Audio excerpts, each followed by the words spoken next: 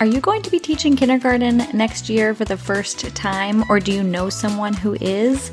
Teaching kindergarten for the first time can be overwhelming, and maybe you're feeling unsure of where to start. Well, look no further. I have the ultimate survival guide for new kindergarten teachers. I created it based on all the things that you need to rock teaching kindergarten next year. All the things I wish I had known as a brand new kindergarten teacher. Get your mindset ready to tackle the challenges of kindergarten, learn how to set up your classroom for success, and master key strategies for teaching effectively. Plus, prepare for the first week of school like a pro.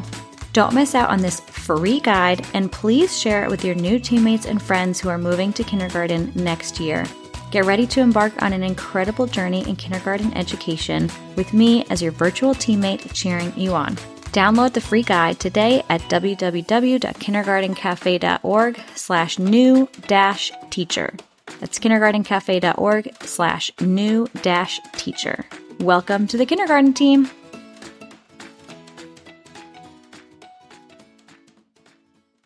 Okay, my friends, 'tis the season for parent-teacher conferences. At least in my school it is.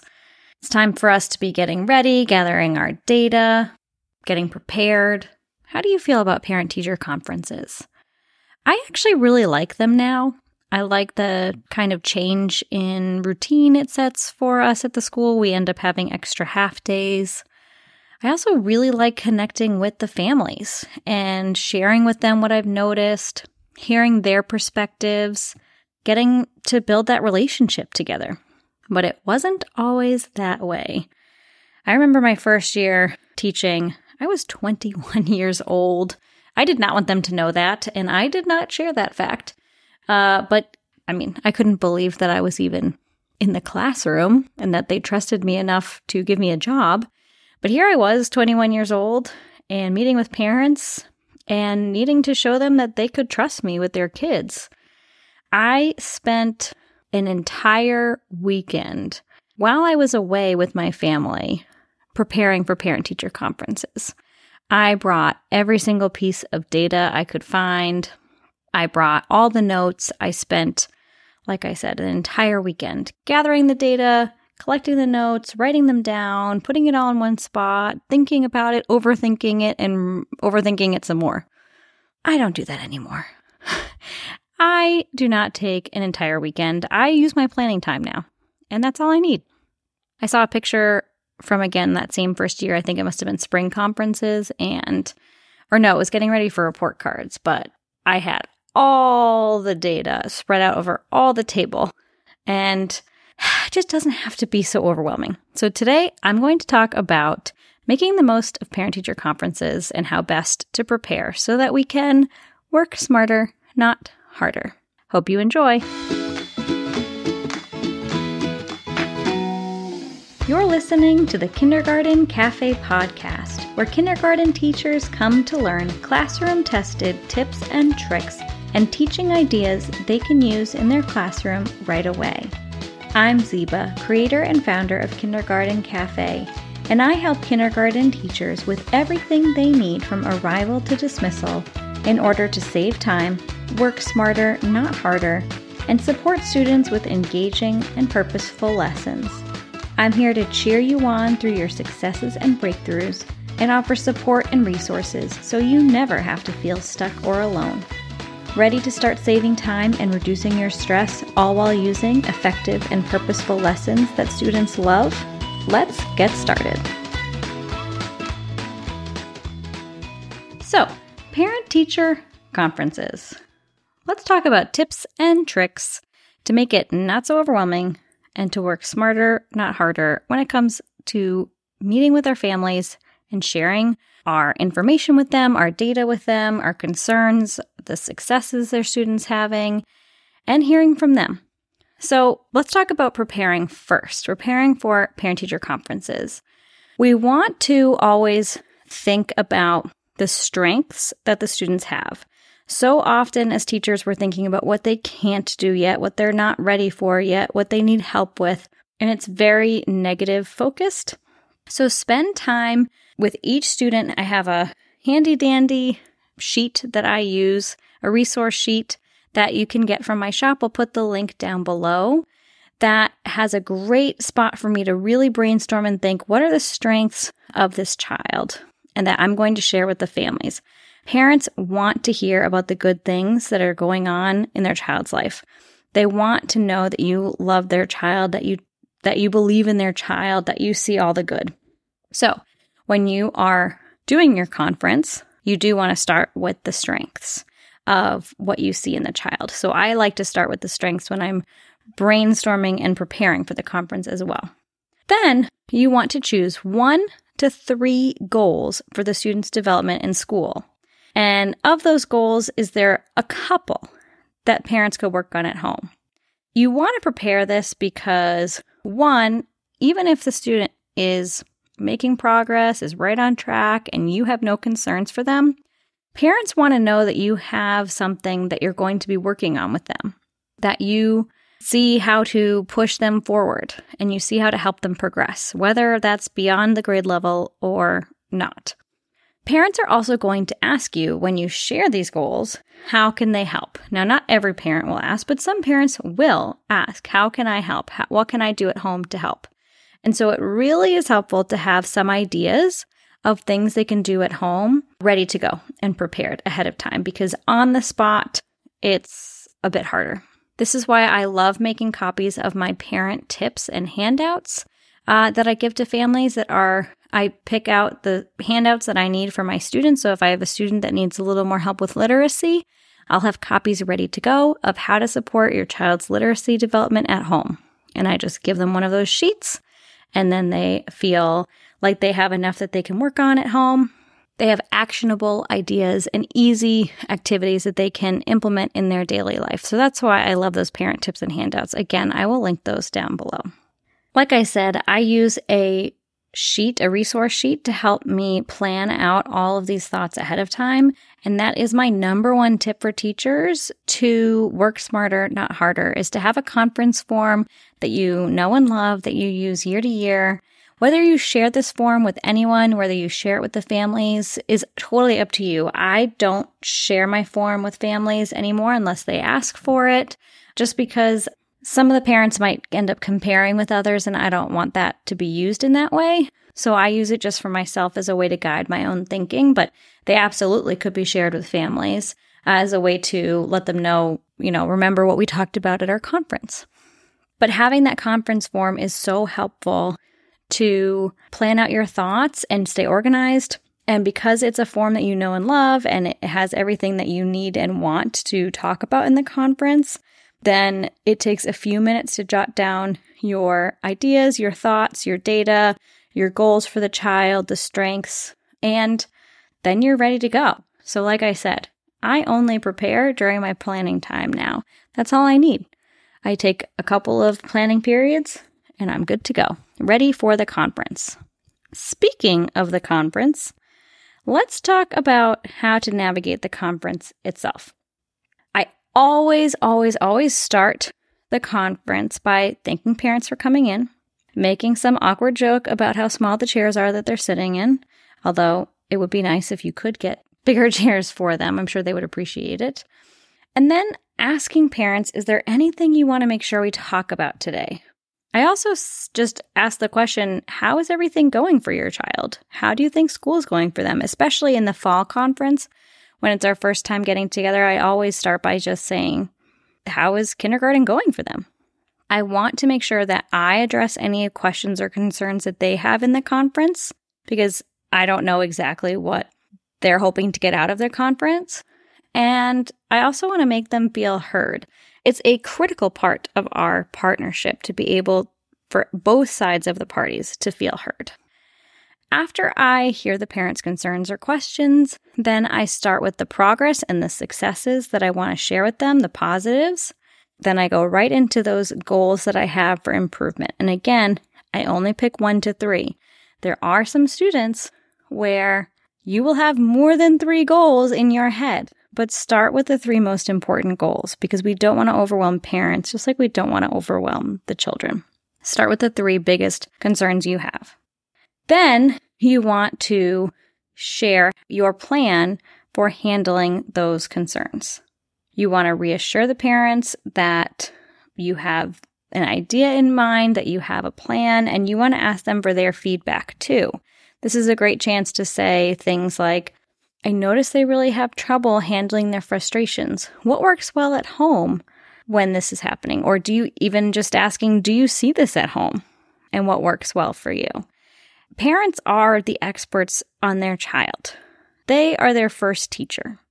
So it's just as important for our partnership to include them in the conversation as it is valuable insight in their child as to what might work for them.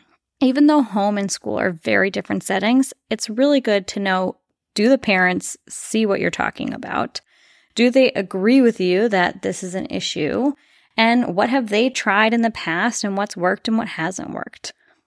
If you have a very big concern about a child, please don't wait until the conference. Initiate a conversation much earlier. As soon as you're noticing a repeated occurrence of issues or you are noticing a big concern about their academic development, schedule a meeting with them. Be proactive. Parents don't want to be blindsided at the conference or report cards by big concerns. Ideally, when you're meeting with families for parent-teacher conferences and you are listing some of the goals you have for the student, they are nodding along and in complete agreement. Same with report cards. Knock on wood, I have never had a parent complain or question me on a grade I gave on the report card because we've talked about any issues that have come up that will be reflected in the report card. So don't wait for the conferences. Meet with families when you have concerns. And like I said, when you are talking about your goals for the child and your plan for how you will help them in the classroom, have prepared a few ideas that they can do at home together as a family to work on this goal as well. Parents will want to be in a partnership with you. They will want to help their child succeed. So have a couple simple ideas for things that they can do at home to support their child. After the conference is over, I like to just remind everyone what our top goal is for the child going forward. Remind parents what the schedule is for upcoming report cards or next time we have a conference scheduled. And I remind them that if they ever have questions or concerns, to please reach out and that we can find another time to meet. We don't have to wait for conferences. And saying that does not open me up to having a million parent meetings every day. In fact, what it does is show parents that if they have concerns, I'm going to take them seriously. So that's the conference. It's easy peasy. Once you have a plan in place, once you have a format that you know and like, then you can repeat it every year and really use the conference as a way to gain important insights on your child and to build a partnership with your families. Let's talk about working smarter, not harder, when it comes to scheduling parent-teacher conferences. I really like Sign Up Genius because I've used it so many years in a row that I can just repeat my sign-up form pretty much and just tweak the dates a little bit. So it does not take very long at all. What I love about Sign Up Genius is that it only allows one person to sign up per slot. I can add a specific slot for them to put their child's name because their name doesn't always match the child's name. And I can have it set up to send parents a reminder a day before their conference is scheduled. I do not have to remind any parents about upcoming conferences because they have the Sign Up Genius email coming their way, and I love that I don't have to think about that. I know some teachers use Google Forms for easy scheduling. I haven't set that up for me, so for me, it's just easier to use Sign Up Genius year after year. So my suggestion for you is to take a look around, see which one looks easiest for you to use, set it up once, and then stick with it so you can use it year after year after year. But I do think having some kind of system that would send a reminder to families is really helpful. And if not, you're going to have to set a reminder on your phone or pre-schedule emails in Gmail to remind families about their upcoming conference.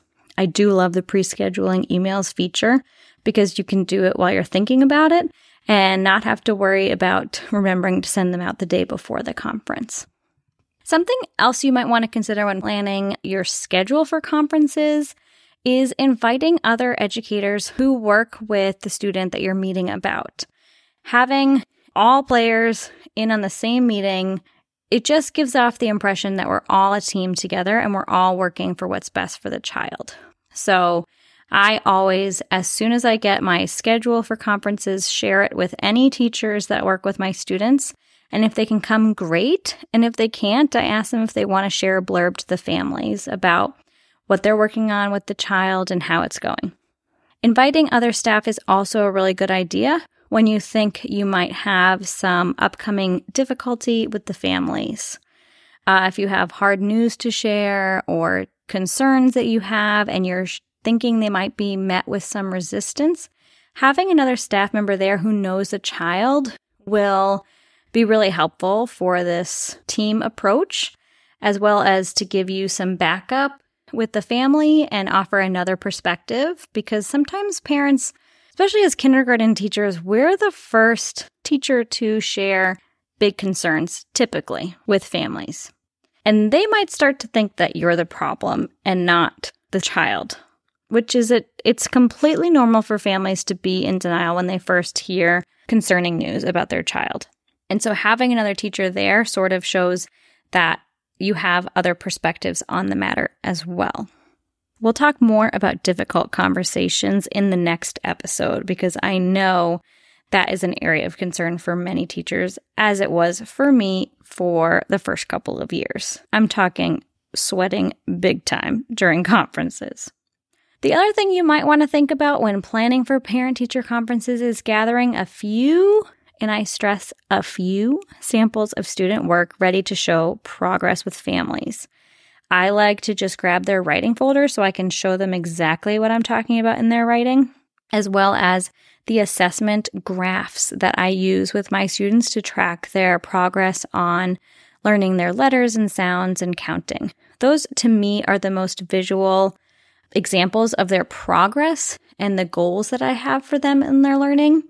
I don't spend a lot of time showing off different crafts or things that we've done because I want to make the best use of our time together, and I don't really feel like searching high and low for everyone's individual projects and things. If you have an easy place where you have a portfolio, sure, you could let them look at it. If you have parents waiting in the hallway or waiting outside the classroom for your conference, a great idea is to put out some of those classroom books that you've made and let them look through those to see the work their child has done while they're waiting. But the great thing about the class book is that everyone's work is inside of it, so you don't have to go searching high and low for everyone's individual work and putting it out just in front before their parents arrive. I'll link my assessment graphs down below, as well as the class books bundle that I have. So there you have it. That is Parent-Teacher Conferences, Working Smarter, Not Harder edition. If you have any questions about what I've said here today, please send me a DM or an email. I would love to hear from you. If you try any of these tricks and they help you save time and reduce your stress and reduce your workload, please let me know. I would love to hear from you. And now I think it's time for the quote of the day. 6-year-old boy said, "I don't want to be a dad because you have to shower every day." And with that, I hope you have a wonderful Thursday, and we'll see you in the next episode.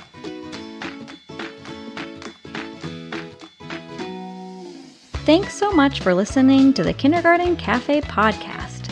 Be sure to check out the show notes for more information and resources, or just head straight to kindergartencafe.org for all the goodies. If you liked this episode, the best ways to show your support are to subscribe, leave a review, or send it to a friend. I'll be back next week with even more kindergarten tips. See you then.